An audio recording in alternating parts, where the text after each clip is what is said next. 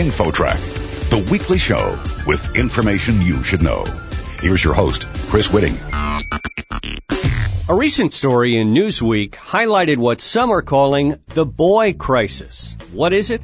Well, simply put, boys are not doing well in school. They're falling behind at every level, and the statistics are surprising and disturbing.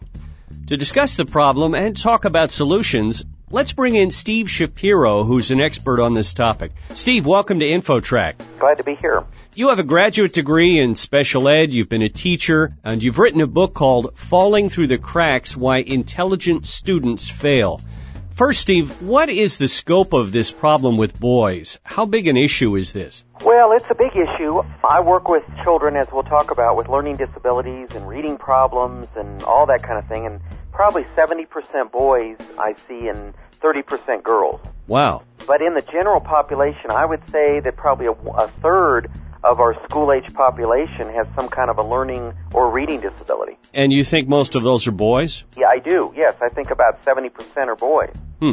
How much of this is related to attention deficit disorder, which is a popular term these days? Right. Well, one of my most common symptom that a family would get a hold of me concerning would be this whole ADD situation. And what I find notoriously with boys, not across the board, yes, definitely girls as well, but boys tend to have an underdeveloped vision processing system. Now, I know that sounds kind of strange, but from where I'm coming from, I've been trained in some very specific areas for overcoming learning problems. And I find that boys notoriously are unable to take in adequately visual information, as in reading and comprehension and spelling and all these things that we do on a paper or in a book.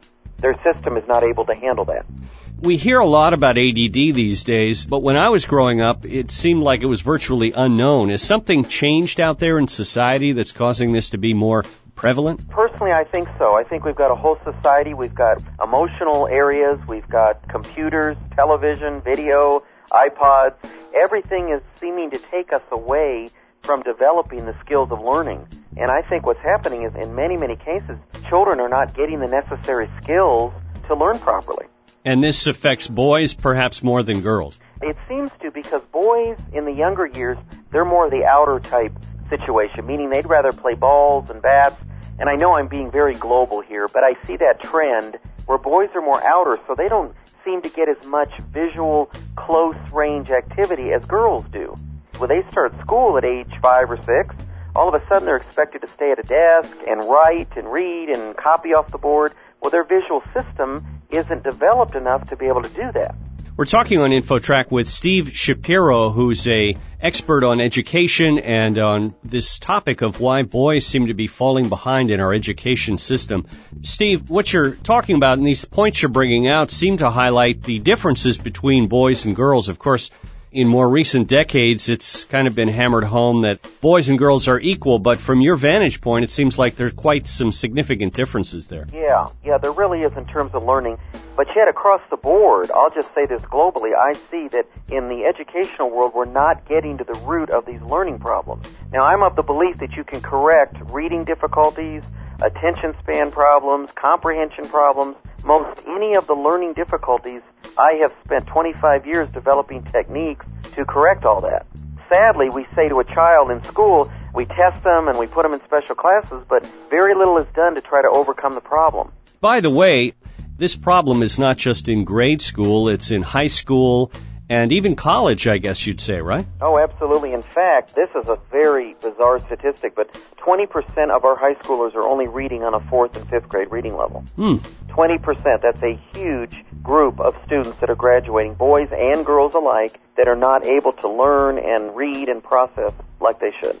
What are some solutions from your vantage point, Steve? You obviously have a career in helping kids catch up and solve some of these difficulties. Right. What do you think some answers are? Yeah, well, I'm presented usually as the alternative to the medication route, which is real popular, and the educational route, which puts kids in lower classes and this kind of thing. What I've spent many, many years developing are exercises to train 4 major areas: the visual processing, which is the biggest one, and then there's the auditory processing, the motor skills, and the perception skills.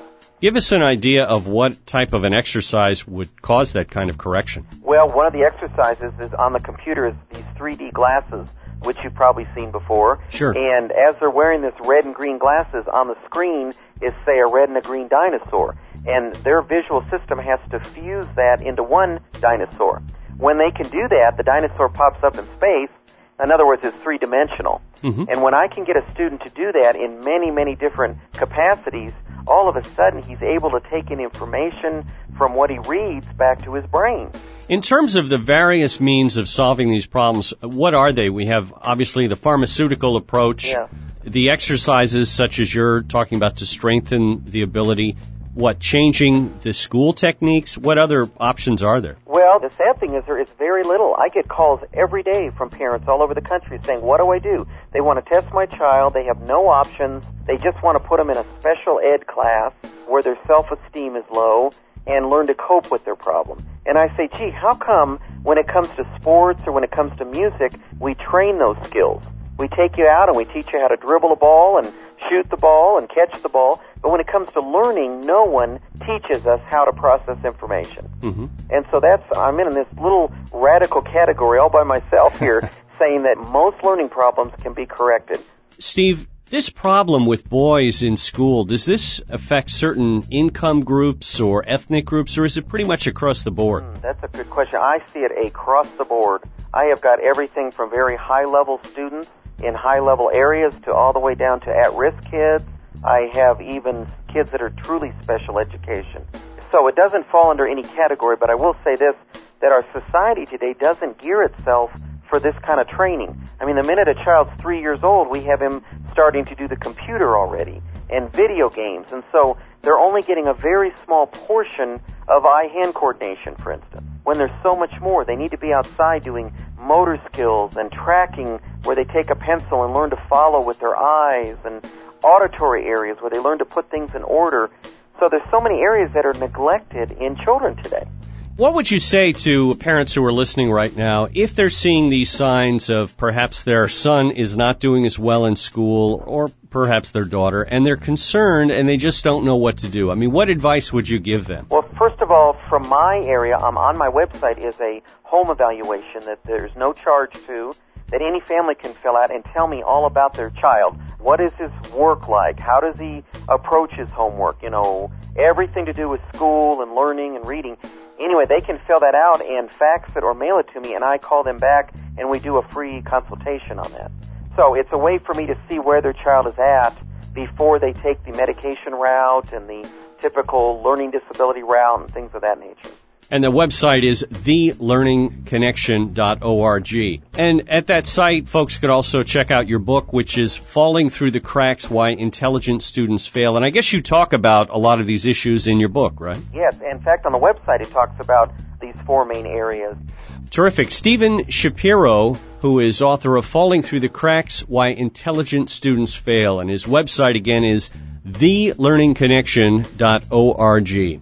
Steve, thanks so much for joining us today on InfoTrack. Great. Enjoyed being with you. Next, is salt something you need to shake out of your diet? Too much can kill you. The startling facts coming up. You're listening to InfoTrack. More after this.